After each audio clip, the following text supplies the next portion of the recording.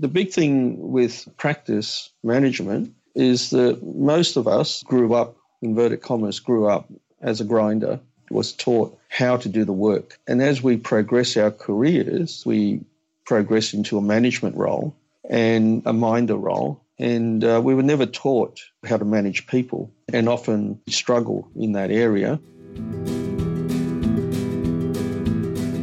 You are listening to Australia's tax news podcast, Tax Talks, the podcast for Australian tax professionals.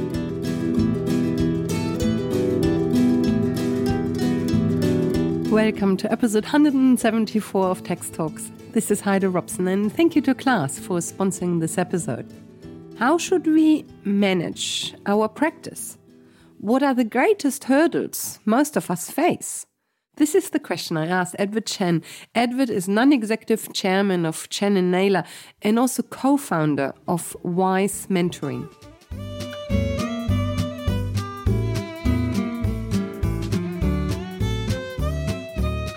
Introduction to Chen and Naylor.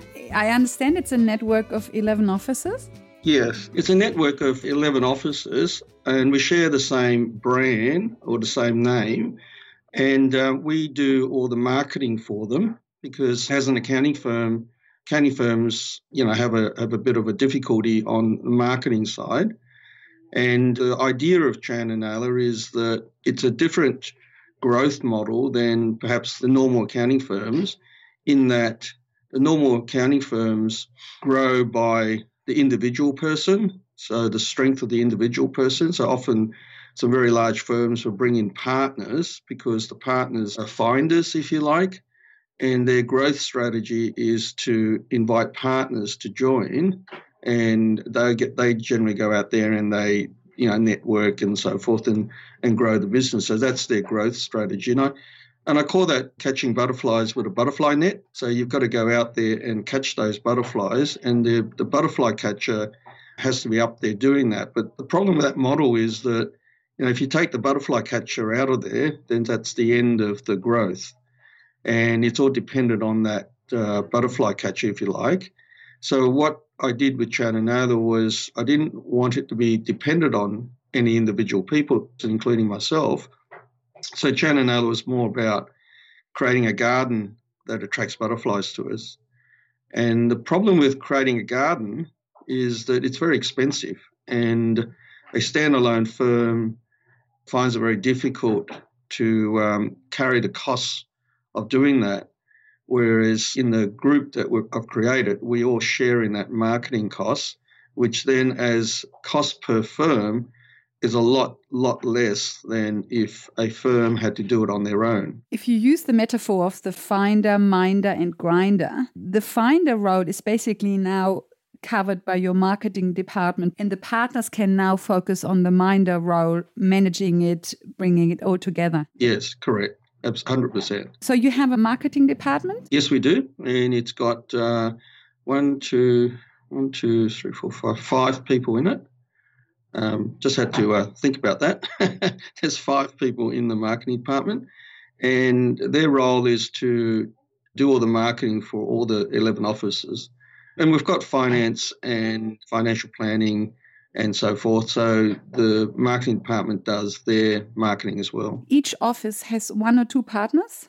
Generally one partner, but there are some offices, a minority of the offices have 2 partners, but they're generally just the 1 partner. Is each office a separate company that then the partner owns, or do all 11 partners have a share in Chen and Naylor? No, they're individual companies owned by the individual partners. However, head office has an interest, a financial interest in each of the offices, and it's different to a franchise where the franchisor has no equity interest in the franchisee, whereas we have an equity interest in the franchisee, if you like. So we call them joint venture partners. The reason why we went that way was we wanted to align the head office with the franchisees, if you like, or the joint venture partners, because in a traditional franchisee model, because the franchisor has no equity interest in the franchisee, often they're not aligned And often the franchisor is more interested in just putting on more franchisees because that's how he earns his income. And because he has no interest in the profits of the franchisee, often, a lot of franchisees are not making any money. So if in our model, if our joint venture partners are not making any money, then I'm not making any money. So we've aligned with each other in terms of profit and growth and efficiencies and running the business better to produce more profit. So I felt that was a more honest or effective model, and hence we've gone down that way. So when you started a new office, did the partner pay you or did you pay the partner? Sure, we buy into their business, so we pay them money and to buy into their business. So like any normal purchase where you purchase somebody, you would pay money to buy in, and then they join the group. And with that, then they contribute to the marketing. So that means the partner for this new office already came with a client base that you then bought a share of. And then going forward, the partner pays you a dividend, but I guess they also pay a marketing fee. Correct. And in the beginning, when we first started, there were different variations of it, Heidi. I think the very first one, we earned our equity, meaning that, the more new business we drove them, then that turned into our share in the equity of their practice. And then the later ones were more established ones that joined us because people then started asking to join us with existing practices. So it changed a little bit over time.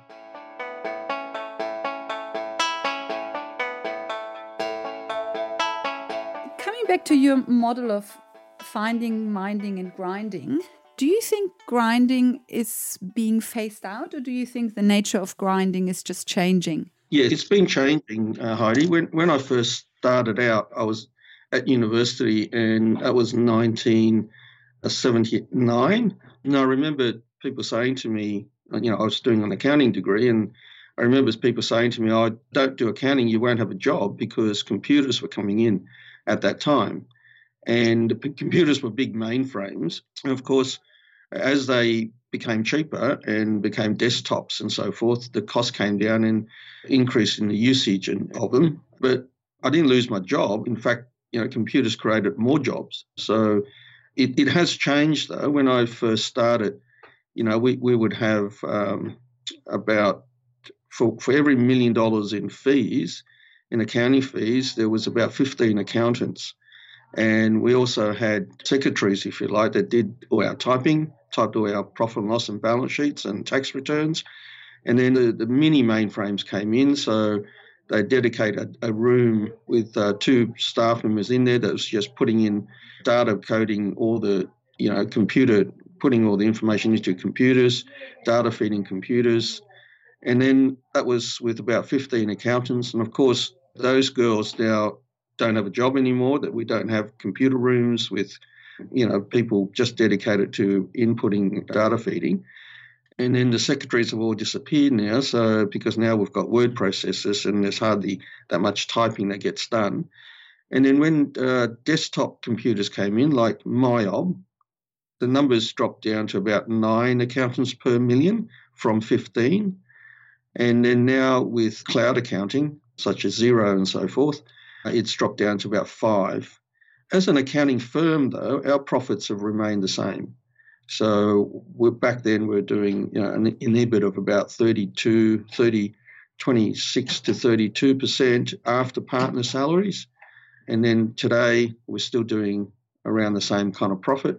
And as we got more efficient, our overheads dropped. But the industry has grown, so it's created a whole lot of new jobs elsewhere. But we certainly didn't need the same number of accountants doing the work. So it has changed, Heidi. I don't believe it will get rid of grinding altogether, because what's ahead of us is artificial intelligence and data feeding, automatic data feeding. So that would reduce the number of accountants that you need, but there'll always be a need for accountants. But I'm surprised that your profit margin hasn't improved with less and less accountants working on $1 million fee.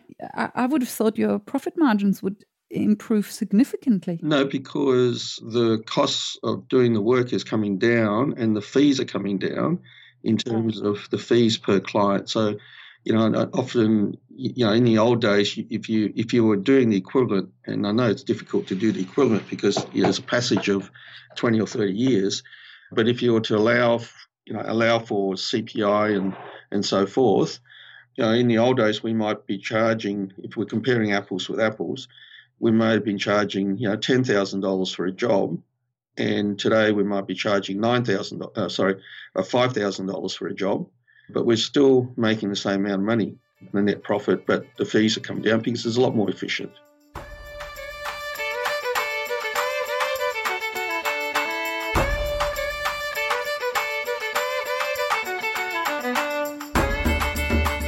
Can you learn interpersonal skills? Or is it you either have it or you don't have it? That's a good question, Heidi. I've been in the game a long time, and we've got 150 staff, and I'm constantly dealing with people. And what I've learned over the years is that it's very hard to change your leopard spots. And you can do lots and lots of training, and an ordinary person would rise and change a little bit. You might change them 10%. And then over time, they just gravitate back to their natural state. So if you're a natural person, if you're naturally a people person, then, the interpersonal skills come more naturally. If you're more of a grinder, you can put it on if you like, but you can't sustain it for a long period of time. It burns you out. It's like swimming against the tide. So you can pretend, but generally you will find it very, very difficult. So for example, I have reasonably good interpersonal skills, but I'm not a real natural people person. And I can see 3 or 4 clients in that day, and at the end of the day, I'd be completely exhausted. Whereas a person who's just a natural people person, they can see 30, 40, 50 people, and at the end of the day, they're still fresh as a daisy because they're in their flow. They're in their lane, so to speak, whereas I have to swim against the tide a bit to maintain that momentum. So to answer your question, can it be learned? Yes, it can be learned, and I guess I've learned it, but whether you can sustain it for a long period of time if you're not a natural people person, then that's debatable. But it's always best to work within your lane, within your flow, and I guess that's the difference between what we do here. We are, keeping people in their flow. So if you're a grinder, you do grinding work. And if you're a minder needs to have some interpersonal skills. And obviously a finder needs to have a heightened level of people skills. And you've got to have those combinations of the 3 working together. So if you try to make a grinder into a minder, it won't work. And if you try to get a minder into a grinder, that won't work. And of course, you can never very, very difficult to make a grinder into a finder.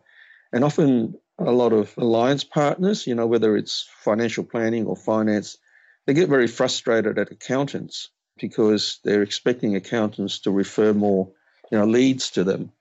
And if the accountant's not a finder and you're expecting him or her to be a finder, then you're going to be disappointed. So you're setting yourself up for a fall if you're trying to change someone, if you're trying to change them too much out of what they naturally are. In a way, if one could choose, it would be much better to be a finder. The money is on the finder, not on the grinder. That's correct in the main, but the finders are also under a tremendous amount of pressure because they live and die by their finding often, like salespeople are, and they've got certain, KPIs to meet and so forth. I don't believe that one is better than the other, Heidi. I think they're all equal. And often people feel that, if you're a grinder, that's the lowest person. But I believe that when you run a business, you have to have all 3 skills. The finder may bring the work in, but if it's not looked after by the minder and the work getting done by the grinder, the finder won't survive. So I'll explain in this way. Often accounting firms, when I walk into them and meet the owner, if the owner is a finder, right, he's got great interpersonal skills and he finds growing the business quite easy. But if he doesn't have the right grinders and minders there, he'll experience churn. So the clients will come, they come because of his personality or her personality. They get disappointed because, he can't get the work done. He can't deliver. And then they churn, and then he loses them over time. Now, if I walk into a practice and the owner is a minder, then the place is really organized and everything in the right spot, and it's really efficient. But he or she doesn't grow because he or she doesn't have that personality to bring work in. And of course, if I walk into a practice and the owner is a grinder, he or she's always really, really busy. Grinders love being busy. On the tools, being busy. But often you can be really busy all day, but you haven't done anything. And that typical practice, if the owner is a grinder, and why I keep talking about the owner is because the personality of the practice is a reflection of the personality of the owner. The owner runs it the way their personalities are. So if he's a grinder, everyone's busy. It's chaotic generally, and they're working, long hours. They're doing it by brute force, and generally a lot of times they're spinning their wheels. And there's 30 or 40% efficiency in there if they just change the way they did it and they use the three skills. They bring complementary skills in together. So they keep the grinders in the grinding role and the minders in the minding role and the finders in the finding role, and don't try and expect, a grinder to be a finder or vice versa. And what happens is that you get 1 + 1 is 5. So you get the ability to scale and you get synergy by bringing complementary skills together. And that's the secret of firms' efficiencies, their scalability, and the profits. It's just identifying the complementary skills and getting them to work together. So to give you an example, I'll get into the nitty-gritty. A grinder likes to be busy, but often they're just doing things for the sake of doing things just to keep busy, but often it doesn't bring the right outcome. I'll give you an example. Often grinders will have 30 or 40 half-finished jobs, and then they'll go off and start a new job when there's the other jobs that are half-finished. And often it requires the minder, who's very organized, to say to the grinder, listen, Ed, don't start that new job, but how about ringing the client up and getting that last bit of missing information so you can finish that job off? There's a tendency for the grinder to chase the next shiny thing and to, start something new instead of finishing things off. So he or she needs a minder to manage them and to organize them. And that's why we have morning huddles for the minders to give the grinders direction for the day and for the week and to focus on, outcomes and productivity. So getting those combinations right is really important. And often if you don't understand that, you don't have a team structure, we call it an ideal team structure. So it's made up of minders and grinders. And the minder is generally someone who's a perfectionist. And the problem with perfectionists is that they can't get the work out the door and it sits around in their desk. And because it sits around, they can't build, they can't invoice the work out and build the work out. So their WIP builds up, and it's very frustrating because you need to build the work out so you can get cash flow to pay your overheads and expenses. Because they're too anal, they're too much perfectionists, and they can't get to the end. So if you combine those two personalities together, where the grinder just gets it done, it works really quick and gets it done really quickly, but he or she makes a few mistakes because they're so quick at doing it. But if you combine their personality with the minder then checks the work and, ensures that the quality is there. And he or she is generally a bit slower, but it doesn't matter if they're a bit slow as long as they've got an eye for detail and they're checking it. And often the grinder who's very quick at doing the work, who makes mistakes, often they feel a lot of pressure because they're worried about making a mistake because of their personality. But when you combine the two together, you can say to the grinder, just get the work done, and the minder will check it. So you've got the combination of the two working together, and you'll get 1 + 1 is 5 instead of 1 + 1 is 2. Often it's 1 + 1 is something less than 2. But if you get these teams working together with the right grinders and the minders, then you will get 1 + 1 is 5. So there's a huge amount of synergy and efficiencies by getting people working together. So I value the grinder as much as I value the finder, because without all three, it just won't work. I completely agree with you. But I think you will very rarely see an accounting practice where the grinder is the principal and he has hired staff to do the finding and the minding. When you have a successful accounting practice, you usually have the finder as the principal, and then the finder has hired good minders and grinders to back him up. Yes, that's correct. For most of the firms that start out on their own, they're finders, and that's why they go out on their own. Generally, the grinders work for somebody else because they don't have the personality to bring work in. So you're absolutely 100%. The majority are like that. However, I've seen firms where, they've bought into a firm and they've bought the client base and they've bought the business and they're grinders themselves. And in that situation, they have to spend money on marketing and, get the marketing department up and running. So there are various variations of it, but in the main, you're right. Most of the firms, most of the owners have good personalities and they're finders, and that's the reason why they had the confidence to come out to start the business on their own.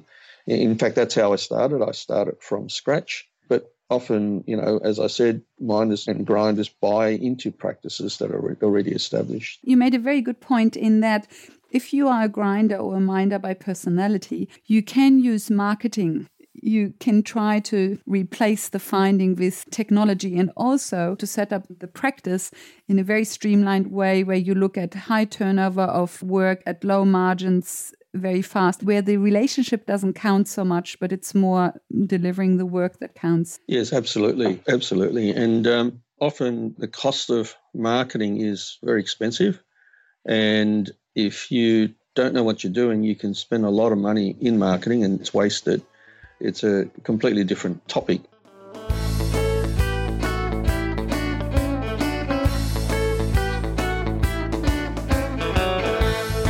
How did you exit from Chen & Naylor? You are a non-executive chairman. Is Mr. Naylor still around? Yes, Mr. Naylor is still around. And is he still active or is he also non-executive as you? No, he's non-executive as I am. And what we were able to do was to move the business, which started off as self-employment, from self-employment to a business, and now it's an investment. So it pays us a dividend and it just pays us a profit share. So we no longer work in it, which means that we don't get paid a salary for personal exertion, but there's still a capital value in the business, which should give you a return on the investment. So we simply take a dividend now. So as I said, it's gone from self-employment to a business with staff and systems and so forth to now an investment where it just pays as a passive income. At what stage did you change from an executive to a non-executive role? How many offices did you have? I ceased working in the business prior to the offices joining us. You ceased when it was still just one office? Yes, just the one office. And actually it was two offices because we started out at Parramatta. We then started another office in Pymble. I then stopped working pretty much from that point. Once Pymble got up and running and we had the right managers in here and the systems are all in place and the staff are in the right seat and the right bus and they're all trained up, and I ceased working in it at that point.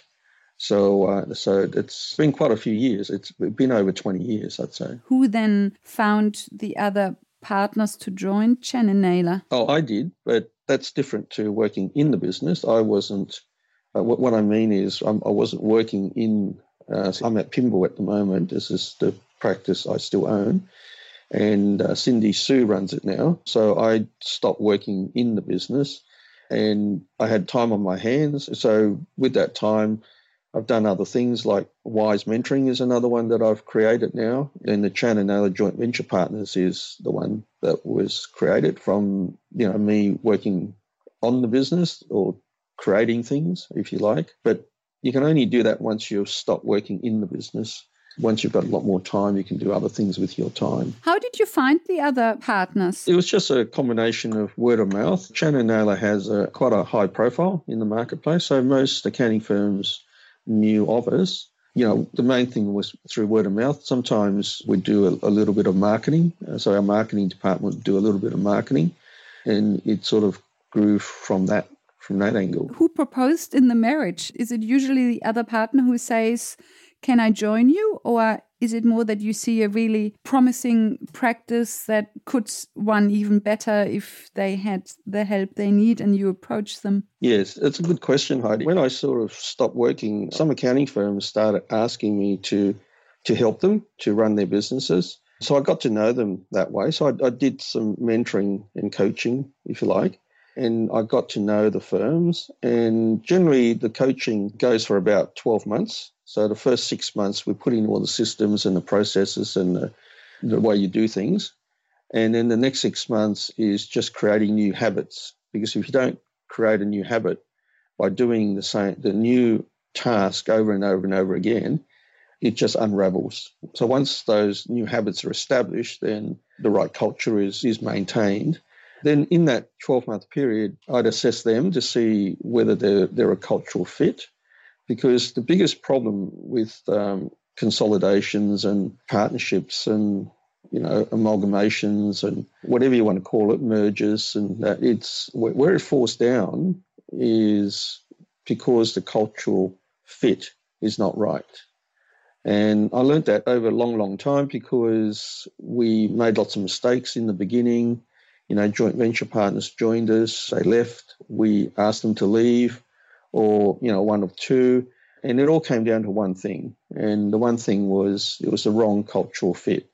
So today I'm still, if a firm wanted to join us, I'll still look at them, but I'll insist on going through a engagement period, if you like, where I'll help them with their firm, get all the systems right, see if there's a cultural fit. If there's a cultural fit and they're in the right location, then they could ask or I could ask them. So to give you an example, our Melbourne office at the moment, the particular partner there has been there 5 years and he's now retiring.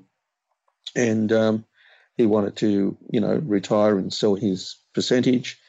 I'd been coaching and mentoring this other accounting firm and I identified him as the right cultural fit. Part of his business plan, which I was helping him to implement, was to grow. So when one said he was going to retire and this other one was growing and part of the growth was to purchase a firm, I just put the two together and he's now bought the other one out and he's now running our Melbourne office. That's just an example. Cultural fit is a very wishy-washy word. It's always difficult to say what it actually is. Doesn't it just come down a lot to chemistry, whether people click and get each other or not? Yes, that's a large part of it, Heidi. The other part of it is, do you see things the same way? I use this term, are you a business person or are you an accountant? Because they're not the same. An accountant is not necessarily a business person and a business person is not necessarily an accountant. And if you're an accountant and you wanted to join me and run the business, then that's the wrong cultural fit. And he or she will fail. For example, an accountant sees everything as an expense and I see things as an investment. So that's the wrong. You won't see eye to eye with me if you're an accountant. If we're going to spend a certain amount on marketing, for example, the accountant will say, that's an expense. I want to cut down on my expenses. I say that's a balance sheet play, not a P&L play. And a balance sheet play is an investment and we need to invest. So that's just one example, Heidi. I'm just trying to explain there's a difference in culture, in the way you look at things. Yes, but it makes sense.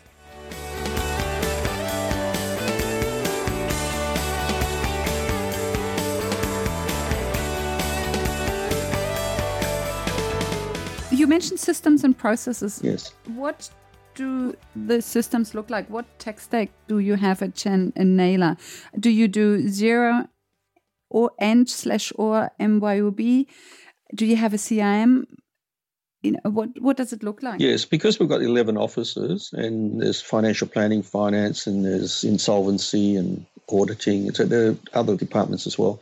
They all run their own system, but predominantly all the offices are on Xero. In fact, just thinking about it, all the accounting offices are on Xero bar one, and he's coming on to Xero in this year. And then for our marketing, we have Salesforce. So we do all our marketing through Salesforce and Campaign Monitor. It changes from time to time. So I couldn't say that in 5 years from today, it'd be exactly the same. So that the stack will change depending on, what's out there and what's available and so forth. But at the moment, what it is that the firms have their own zero packages.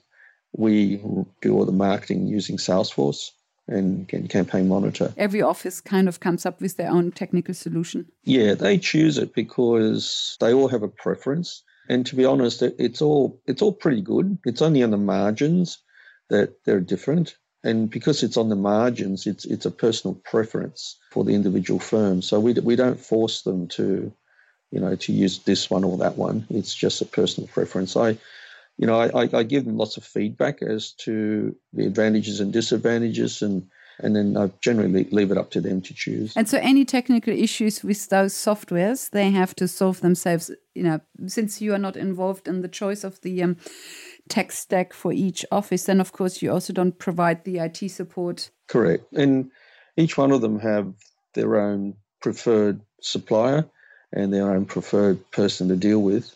It seems to work fine. Do you have a central reception in terms of that when your marketing campaign is successful? Do potential clients call a central number? Or do they call directly the local office? No, when we do a campaign, a sales campaign, we run it through a certain number. Email. Yeah. Oh, okay, yeah. Yes. It's through a certain number. It's a particular phone number, then gets redirected to the offices. So we can track how successful that marketing campaign was, because it's all about statistics and numbers. Oh, I see. So every marketing campaign has a different number, hence you can see exactly what worked and what didn't work. Yes. And if somebody calls that number from the Pimble office, then they get directed to the Pimble office. If somebody calls close to the Melbourne office, then they get redirected to the Melbourne office, but always just calling this number. Yes, that's right. Oh, okay. That's very clever.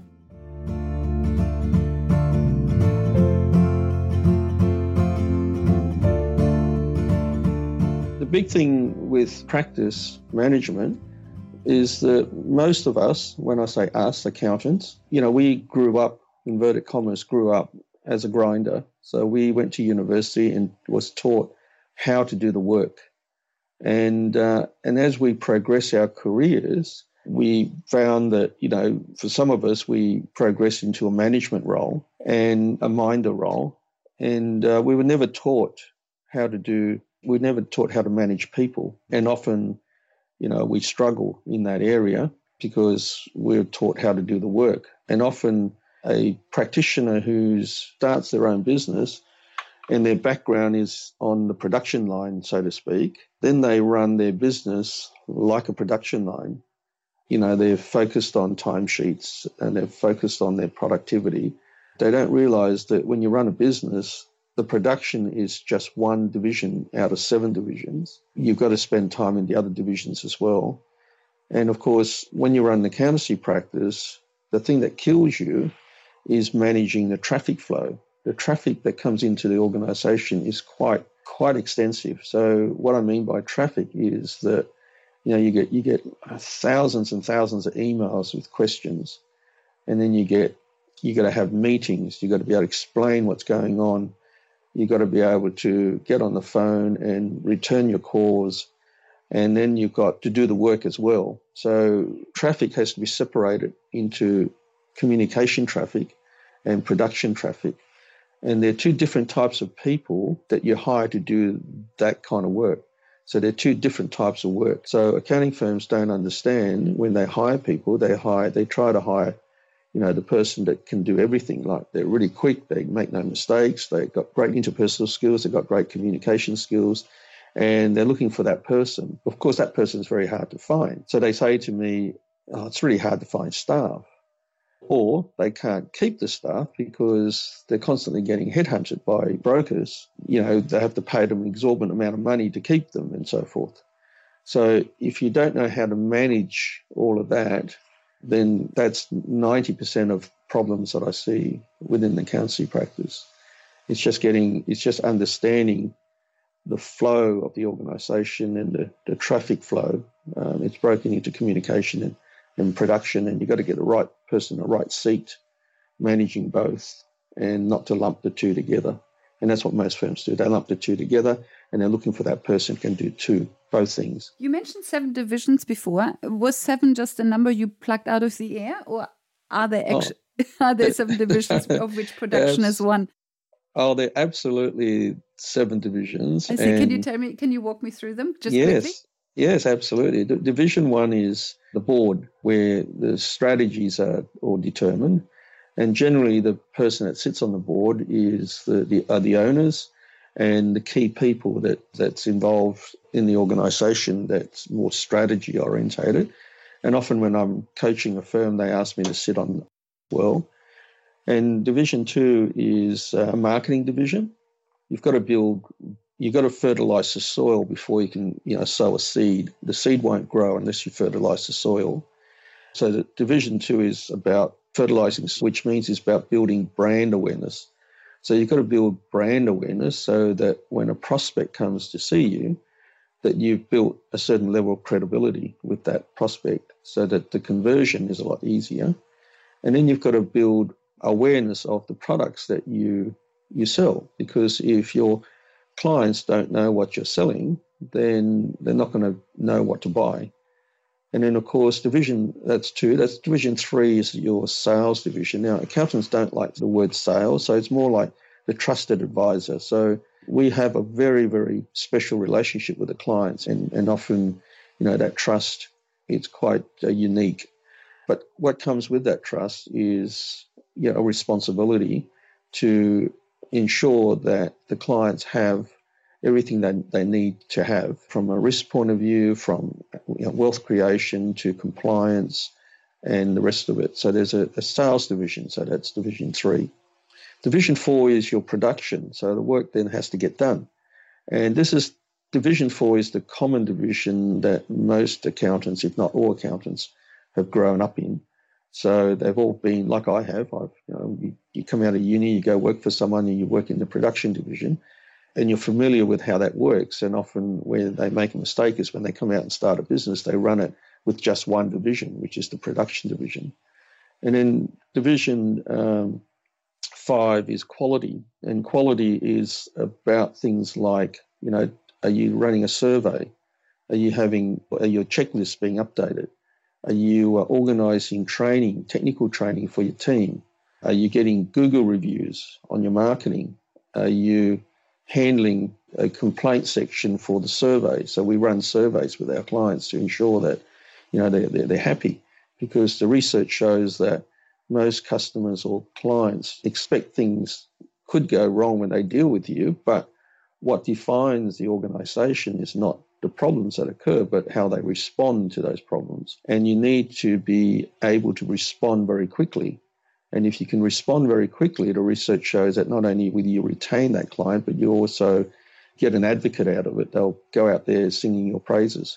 So you need to be on top of those things. And then there's Division 6, which is, I call it the implementation division, because it's like the glue that holds the whole thing together. And the person that holds that division is like the manager, the general manager, the office manager. And he or she, handles everything else and is the glue that holds all those divisions together. Often, they do a lot of administration work, such as dealing with the tax portal or following out the missing information, or, and the reception is in that division as well. So, connecting the customer with the right person in the organisation and not just taking a message. And then there's Division 7, which is the accounts, and, accounts payable, accounts receivable, reports, that kind of thing. So someone has to handle that. And you've got to have all 7. And often accounting firms only have 2 or 3. And they don't understand that you need to have all 7 for the business to grow. And if you don't grow, you die. It's either grow or you die, because your expenses are getting higher each year and you need to grow. And there's only that 2 state. You either grow or you die. And maintaining is dying, because your expenses are growing each year. So you can't maintain.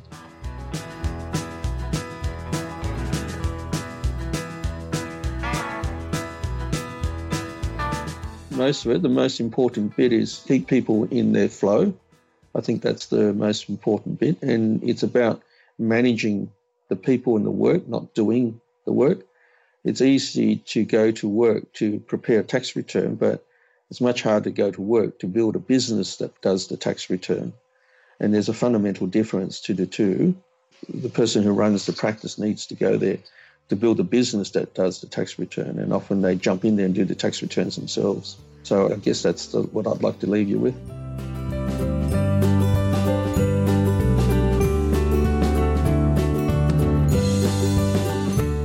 Welcome back.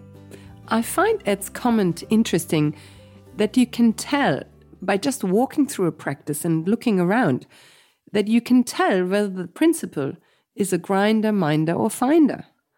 In the next episode, episode 175, Edward Chen will talk about the consolidation in the accounting industry that Chen and Naylor also has been a part of.